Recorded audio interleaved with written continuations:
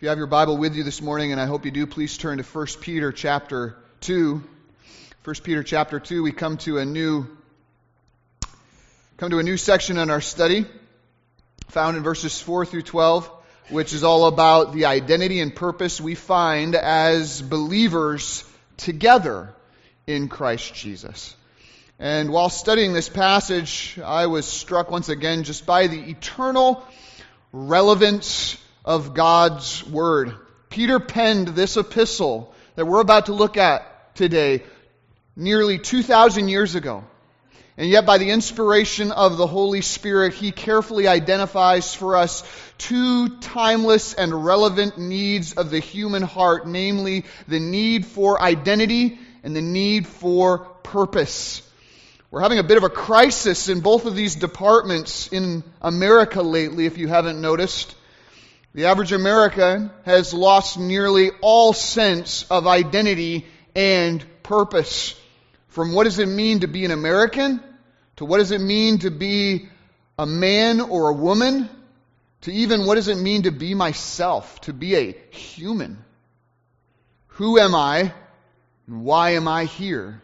Identity and purpose. These questions are being cried out all around us, and all that comes echoing back to them from our culture is silence, or even worse, demonic deceptions. Who are you?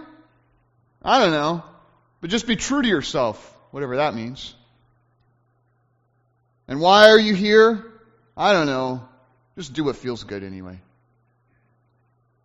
There's no ultimate meaning in life. These are the answers that our culture gives. There's no objective truth or reality that you can secure your identity to. And there's no ultimate purpose to which you can have an ultimate purpose for you to dedicate your life to. Dust in the wind, as was saying one time. All we are is just dust being blown about by the wind. No identity, no purpose, nothing but silence, emptiness, and insecurity. Having turned our back on God and His Word, our nation is filled with souls and almost entirely with a brand new generation crying out, who am I and why am I here? And our culture is utterly insufficient to answer those questions. But as we'll see in this morning's passage, Jesus is utterly sufficient.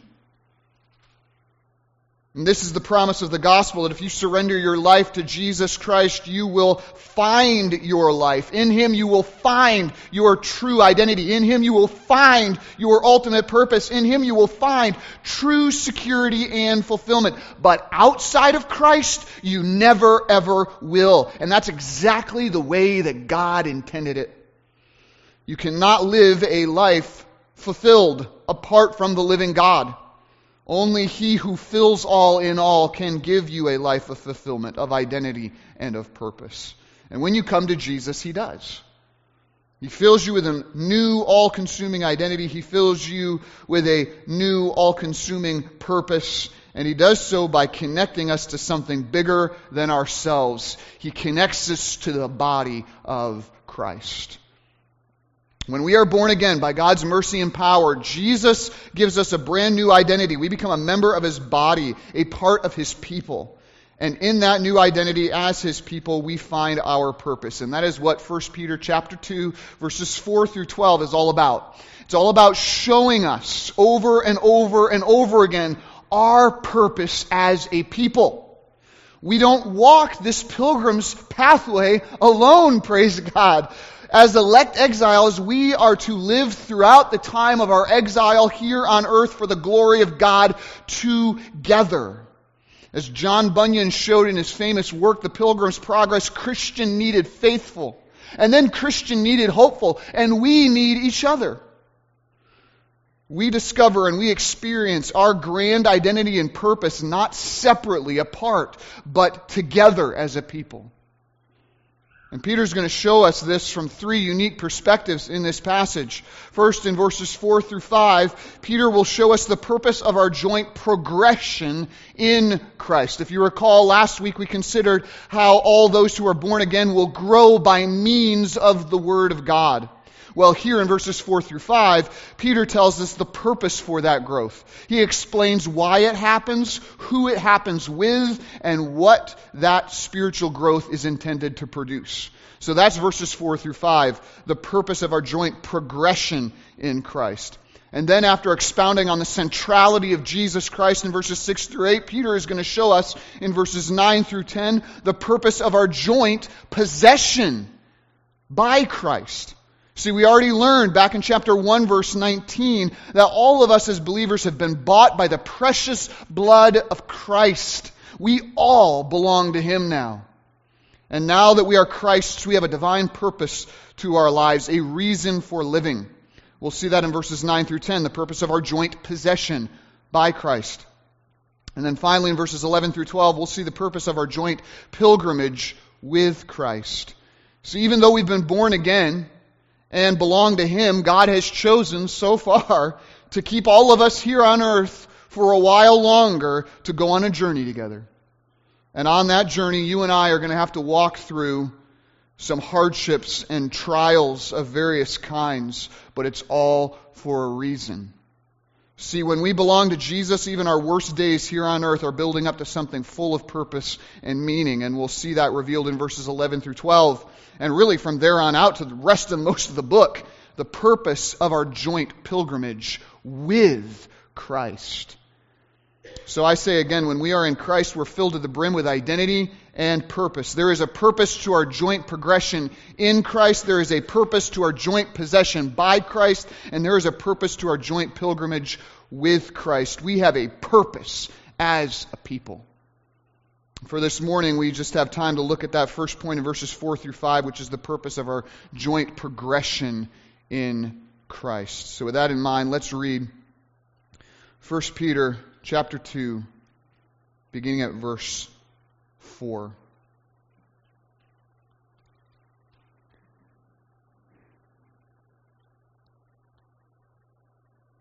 Peter writes these words to us.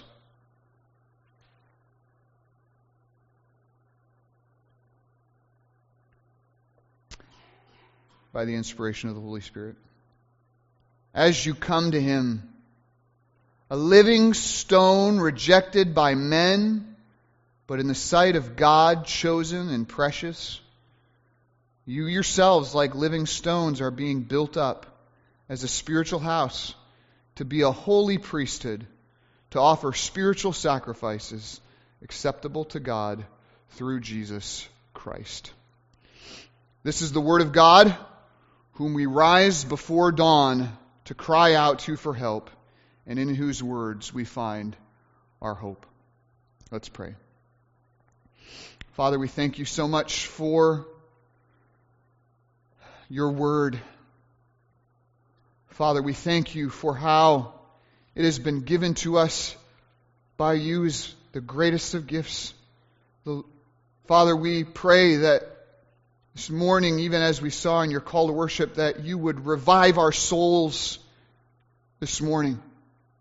That you would make us wise though we are simple. Though you would rejoice our hearts. That you would open our eyes. That you would cleanse our souls. That you would lead us on right and true paths for your name's sake. We pray that you would do this by your Spirit, through your word.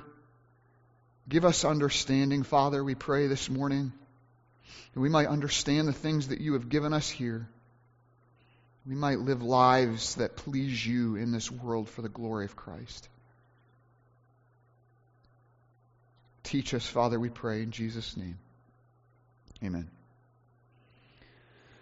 So in helping us know how to navigate this world as a people of elect exiles for the glory of God, Peter begins by showing us the purpose of our joint progression in Christ. That is in verses 4 through 5. Peter has already mentioned back in verse 2 that we as believers grow by the pure spiritual milk of the Word.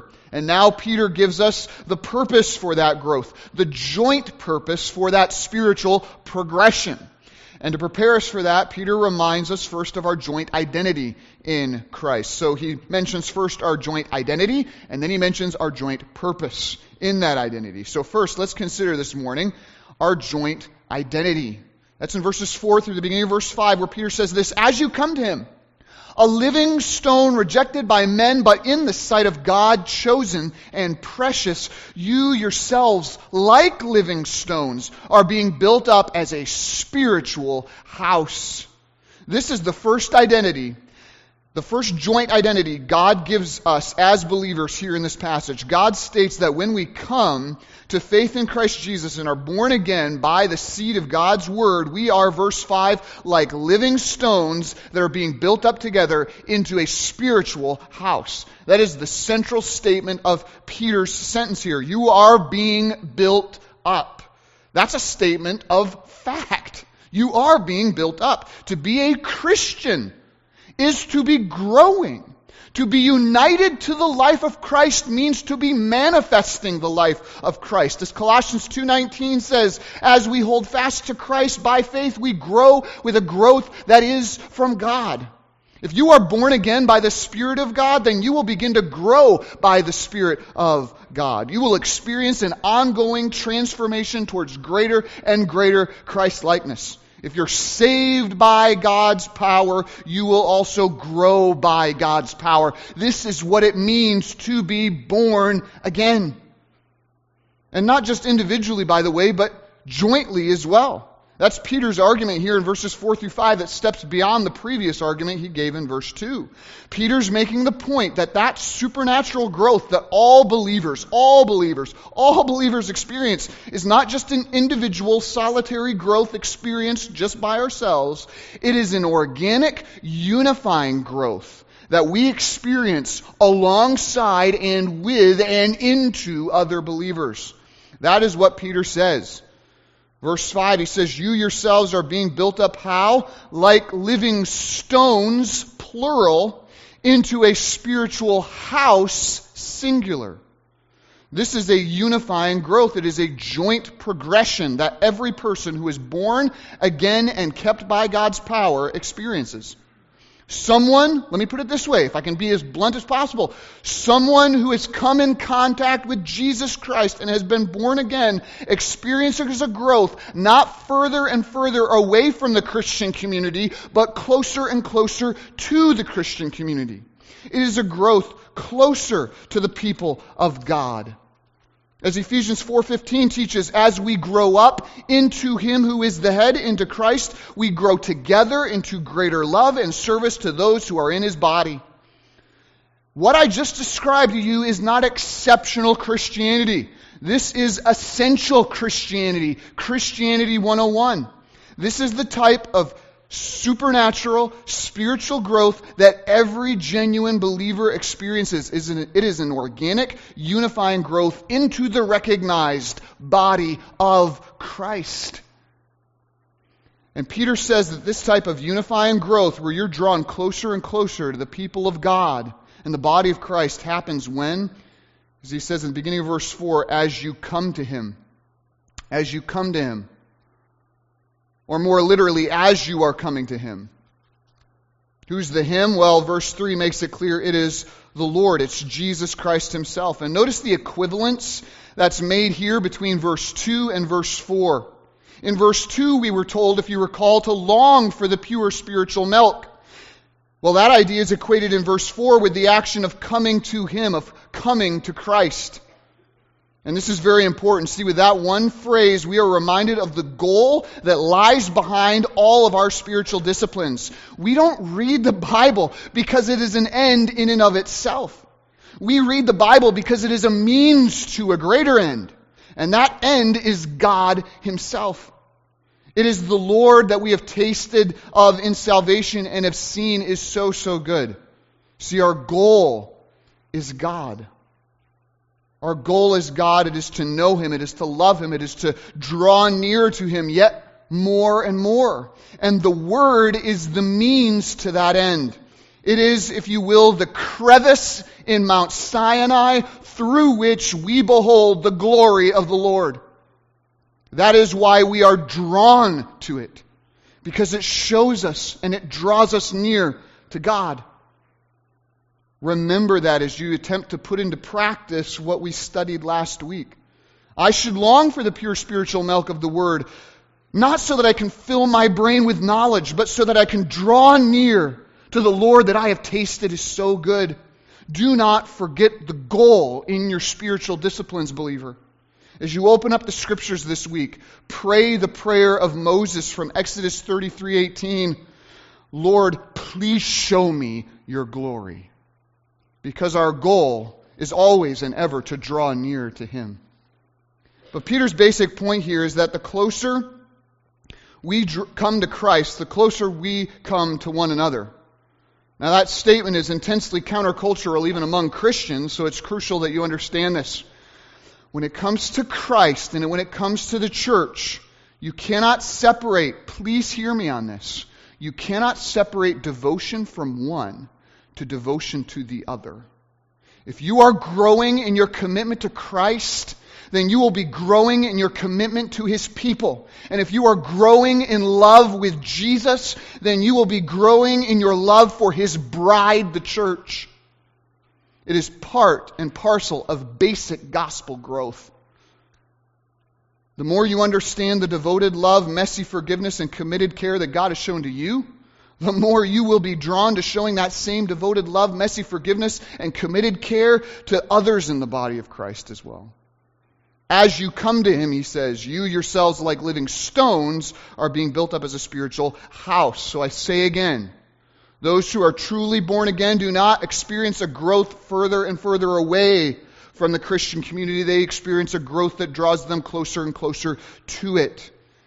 That is why I say this whole movement of people in America today who identify themselves as Christians yet insist on having absolutely nothing to do with the local church is absolute hypocrisy when examined next to the truth of God's Word.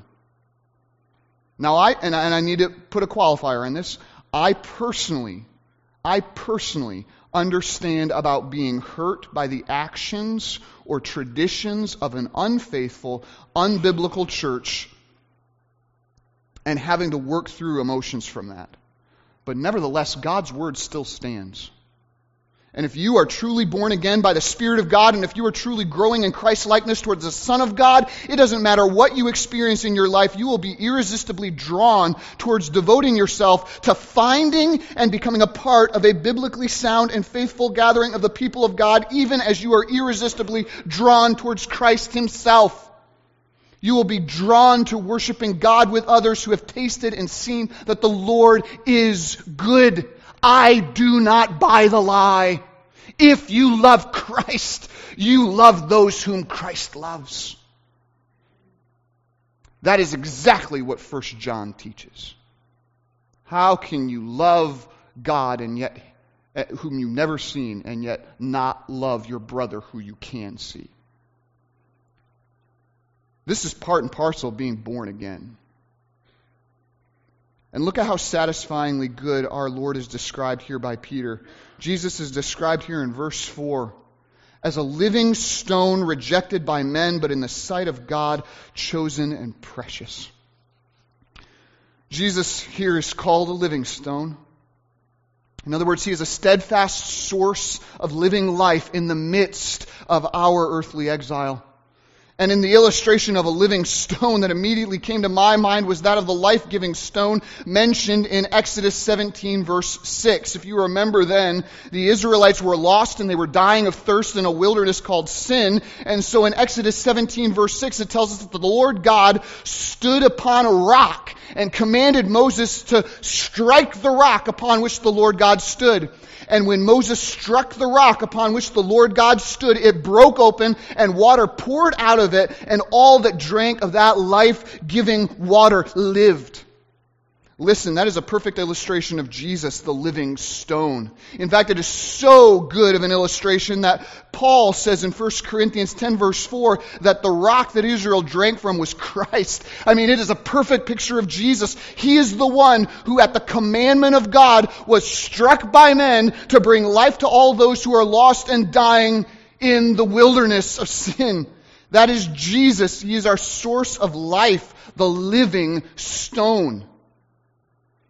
As Peter himself testified of Jesus in John 6:68, when Jesus asked them, do you want to go away as well? Do you want to build your life on something else, some other teacher, some other teaching? Our author Peter replies, Lord, to whom will we go? You have the words of eternal what? Life. Jesus is the living stone. He is the one who continually gives spiritual life and strength to all those who come to him in faith. As John 20:31 says, this has been written that you might believe that Jesus is the Christ, the Son of God, and that by believing you may have what? Life in his name. Christ is our life. He is the living stone. And even though he is rejected of men, in the sight of God, he's chosen and precious. And it's true, people all around the world either flatly deny Jesus as a fraud or a farce, or even worse, they give him a false deference while undermining the truth that Jesus lived and died to proclaim. But either way, it doesn't matter what man's opinions of Jesus are, because in the sight of God, he is chosen and precious. His beloved Son, in whom he is well pleased. And while men might reject Christ on earth, he is deemed most excellent and exalted, of matchless worth and glory in heaven. As Revelation 5:11-12 records, then I looked and I heard around the throne and the living creatures and the elders the voice of many angels, numbering myriads of myriads and thousands of thousands, saying with a loud voice, worthy is the Lamb who was slain to receive power and wealth and wisdom and might and honor and glory and blessing. This is Jesus, not the one ridiculed on nighttime television shows. This is Jesus. He is the living stone. He is chosen and precious. And notice, as we keep coming to Jesus and as we keep drawing near to him through the word and prayer and godly fellowship, Peter says two things will happen to you. First, you'll be transformed, and second, you will be united. First, you'll be transformed, and second, you'll be united. So first, you'll be transformed. Peter says this, as you come to him, right, him who is a living stone, you yourselves are being built up like what? Living stones also. Isn't that interesting? Right? As we come to Jesus, what it's teaching is we become like him. We become partakers of his divine nature, as 2 Peter 1 verse 4 says. We become, as Romans 8:29 says, transformed into his image to such a degree that Paul could say over in Galatians 2:20, it is no longer I that lives, but Christ that lives in me. It's hard to tell the difference now. And so by virtue of our union with Jesus, we become partakers in Christ's divine spiritual life and become living stones in the living stone's image. We become filled to the brim and we start pouring out his very own spiritual life. As Jesus promised in John 7:37-38, if anyone thirsts, let him come to me and drink. Whoever believes in me, as the scriptures say, out of his heart will flow rivers of living water. His life flowing out of us. And that's the point Peter is going to make later on in this letter. Strike a Christian. You strike a Christian, and what will you see? The life of Christ flowing out of me. Why is that? Because we're being transformed into the image of Christ, into living stones just like him. So as you draw near to Christ, you're going to be transformed. You will not stay the same. Second, you'll be united. You'll be united. And I already introduced this. As you come to him, you yourselves, like living stones, are being built up as a spiritual house. That's glorious. As we draw near in submissive love to Jesus, the shared life of Christ within us and among us will begin to meld us into a spiritual house. As Ephesians 2:20-22 teaches, you yourselves are growing into a holy temple in the Lord. You're being built together into a dwelling place for God by the Spirit. And that is what Grace Chapel is a picture of, ladies and gentlemen. This Grace Chapel is, I'm sorry, I mean no disrespect in this, but this Grace Chapel is not a picture of wonderful people and their dedicated service over years and years and years. And I mean that in no disrespect. Grace Chapel is a picture of the life of Christ, which by his grace he sets loose in the life of his people. All glory goes to Jesus. He is the one that builds his church. It's not about us.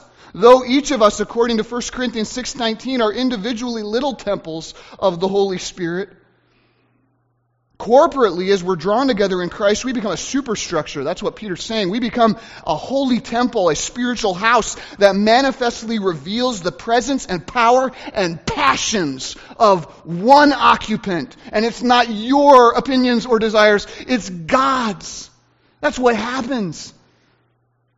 We become a manifestation of one supreme tenant, the Spirit of the living God. As 2 Corinthians 6:16 says, we are the temple of the living God. As God said, I will make my dwelling among them and walk among them, and I will be their God, and they shall be my people. That's us. That's this church. When we are drawing near to Christ together, we are being built up as a spiritual house. That is why I say over and over again, let's be in the Word of grace.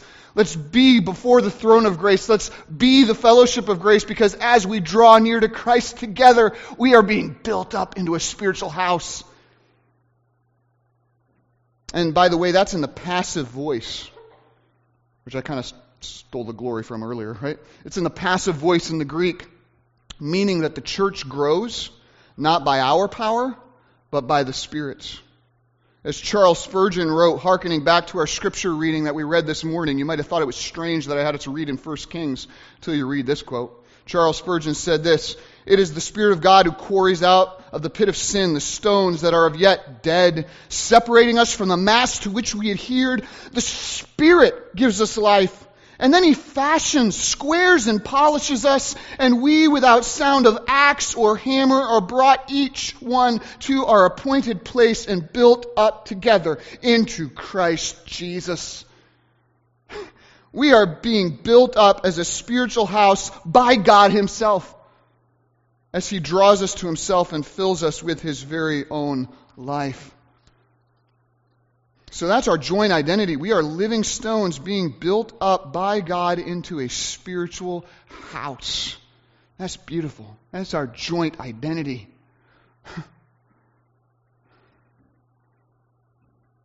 But why? Why? We've seen our joint identity. It allows us to consider our joint purpose. Why is God doing this work among us? Why is He wanting us to become a spiritual house? End of verse 5. What's the purpose behind our joint progression in Christ? Look at the end of verse 5. Peter says that we are being built up by God into a spiritual house in order, he says this, to be a holy priesthood, to offer spiritual sacrifices acceptable to God through Jesus Christ. So follow Peter's imagery here. Not only are we the temple, but we are to be priests that are functioning and serving in that temple that God is building by His Spirit. So all of us as believers have a work to do. And I need to say this very basic. We have a work to do we not? We have good works prepared for us since before the foundation of the world, Ephesians chapter 2, verse 10. We've got it, right? We've got things that God wants us to do. Guess where God primarily is calling us to do it? In extra church organizations and politics? No! In the church. You want to give God glory in this world, give your life to the church. You want to be radical? You want to be countercultural? You want to do great things for Jesus? Give yourself to Christ's bride. He's building us up into a spiritual house, to be a holy priesthood, to offer up spiritual sacrifices acceptable to God through Jesus Christ. This is our primary sphere of ministry. Not only are we our temple, we are to be the priests functioning and serving in the temple. All of us as believers are to work together, he says first, as a holy priesthood. A holy priesthood. As ministers set aside for the worship of God. That is an immense privilege. To read words like that to someone like me, someone like you, if you don't sense the immense privilege of that phrase, you need to study the Old Testament.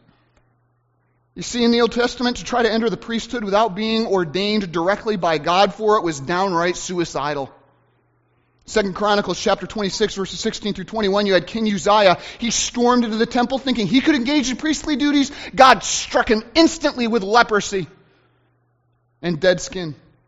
In 1 Samuel chapter 13, verses 8 through 15, King Saul got bored and lazy and impatient, and he tried to engage in priestly duties, and God instantly cursed him and tore the entire kingdom away from him in an instant. And going all the way back to Numbers chapter 16, Korah and his 250 conspirators tried to enter the priestly service, and God instantly had the ground swallow them up where they stood. That is why I say to try to act like a priest of God without being ordained to that office is downright suicidal. But here, Peter tells us that in Christ Jesus and in the righteousness by which we are clothed in Him, all of us who have been born again through faith in Christ Jesus have been ordained into a holy priesthood, separated unto God. Why? So we can stare around at ourselves and say, why, what nice white garments you're wearing today. Hallelujah. Nope. It is to offer up spiritual sacrifices that are acceptable to God through Christ Jesus. Oh, to be apart from Christ means that it doesn't matter what work you do, it is but filthy garments in God's sight. That is what the Old Testament prophet said. All your righteousnesses are as filthy rags. It doesn't matter what you do, how much you clothe yourself up in holy vestments, how much holy water you sprinkle around on yourself and on all the sanctuaries. It is going to be detestable in the sight of God until you come to Christ Jesus, and all of a sudden you have the door swung wide open to offer up to God spiritual sacrifices that are acceptable to God in Christ Jesus. Acceptable. See, this is our joint purpose, and it's our privilege as believers to offer up spiritual sacrifices that are acceptable to God through Jesus Christ. Now, since there's no need to offer up physical sacrifices anymore because of the perfect sacrifice of Jesus Christ on our behalf, you have to ask yourself, what do those spiritual sacrifices look like? Okay, we're supposed to be priests. Okay, well, we're supposed to offer up sacrifices. Well, what does that look like? What does that look like? What are we supposed to offer up? I would articulate or summarize it in this way. It looks like praise and sacrificial service. It looks like praise and sacrificial service. That's what our lives, as those who've been born again and ordained into our holy priesthood, ought to look like. Our lives ought to look like praise and sacrificial service. We are to be packed full of praise. Hebrews 13:15 says, through Him then let us continually offer up a sacrifice of what? Praise to God. And our lives are to be packed full of sacrificial service as well. What does Romans 12 verse 1 say? I appeal to you therefore, brothers, by the mercies of God, that you present your bodies as a living sacrifice, holy and acceptable to God. This is your spiritual worship. That it is. See, this is our joint purpose as believers, to offer up ourselves to God in praise and sacrificial service. And oh, don't miss this wonderful promise that when we do so, those spiritual sacrifices, as I said before, are acceptable to God through Jesus Christ. Think about that. It's of great encouragement to me. Great encouragement. That means every prayer that we have ever prayed, every praise we've ever sang, every act of service and obedience we've ever done, if it was done in our hearts to the honor of Christ, and to glorify God, it didn't matter how ugly it looked like on the outside, or how successful it was in the world's standard.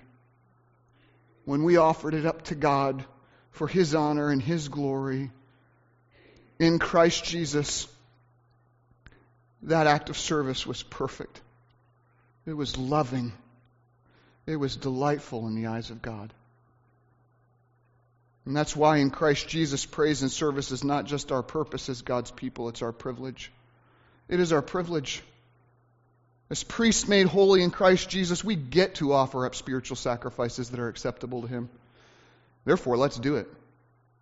Because listen very carefully, believers, the only reason why the church exists is to stimulate this priestly service. To stir one another up into love and good works. And so if your involvement in interaction here is limited to simply coming and sitting and then leaving, I would encourage you to talk to me or one of the elders after the service today on how to get better connected to our church family and ministries. Because listen, if you don't know your worth, I can show it to you from Scripture if you've trusted in Christ. If you've been born again, you've been made a living stone in the household of God, and you've been ordained into His priestly service for a purpose. To join us in offering up spiritual sacrifices acceptable to God through Christ Jesus. I would encourage you to find your life in Christ in this way, believer. And this is our purpose of our joint progression in Christ. As we come to Him, a living stone rejected by men, but in the sight of God chosen and precious, we ourselves, like living stones, are being built up as a spiritual house to be a holy priesthood, to offer up spiritual sacrifices acceptable to God through Jesus Christ. In light of this, I have a simple question. Is this your identity? Is this your purpose? First, is this your identity? Can you say this morning, without a doubt, that you are one of these living stones talked about? That you've been born again and that you're being transformed by a vital, saving union with Jesus Christ, the living stone. Is His divine life in you, and is it pouring out of you? Are you increasingly showing the life, love, and longings of Jesus Christ Himself in your life? Or would those around you not know the difference between you and an unbeliever? Is your life spiritually dead? Can you say today without a doubt that you are one of these living stones that are being knit together closer and closer with other believers into a spiritual house for God? Would you say that your life is marked by a movement further and further away from the people of God, or closer and closer to the people of God? Are you one of God's living stones being built up into a spiritual house? Is this your identity? Second question, is this your purpose? I know many of you would doubtless say this morning, yes, that is my identity. I'm one of those living stones, and I am being increasingly transformed and united to the body of Christ. Well, then I ask you, what's your purpose? What's your purpose? If this indeed is your identity, then what is your purpose in the body of Christ? It is this. It is to offer up spiritual sacrifices acceptable to God through Jesus Christ. Are you living a life of praise and sacrificial service among the people of God, the household of God? A great privilege has been given to you, believer. Do not neglect it. As a holy priesthood, engage in spiritual service to God with the rest of the body of Christ. Like a living stone being built up into a holy priesthood, join us in offering up spiritual sacrifices acceptable to God through Jesus Christ. So is this your identity? Is this your purpose? If you would say this morning that your identity and purpose does not line up with what Peter describes here, then I would admonish you today to come to Jesus, to come and taste that the Lord is good. Just like salvation, this passage that we just studied began and it ends with Jesus Christ, coming to Him and then offering up spiritual sacrifices acceptable to God through Him. From the very beginning of salvation to the very end, our whole life is defined by the need to come to Jesus and live. To come to Jesus, the living stone, the source of every true identity, true purpose, and true blessing. If we are to be living stones, if you and I are to be a spiritual house, if we are to be a holy priesthood, and if we are to continue to offer up our lives as a spiritual sacrifice acceptable to God, then it all begins and it all continues with this. Come. Come to Jesus and live. For to know Him is to love Him, and to love Him is to serve Him. And this is the purpose of our joint progression in Christ. And this is the Word of God from 1 Peter 2, verses 4 through 5, which I now commit to your further study and your faithful obedience in the fervent care of one another until Jesus, our living stone, returns. Let's pray.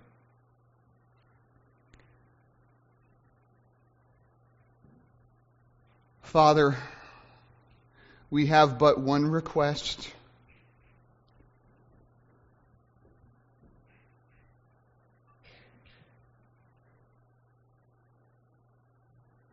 help us this week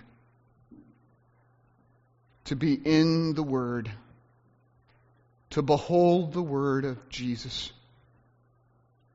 And by beholding Him, we might know Him and love Him and serve Him together. For that is why you have kept us here on this earth. Father, help us to have a joint identity and a joint purpose and a joint testimony here in this world for the glory of Jesus Christ. May those who do not know Jesus step into this place and recognize that Jesus is the living stone who is building up a spiritual house of worship towards you. May our lives contribute to that greater testimony, we pray, this week.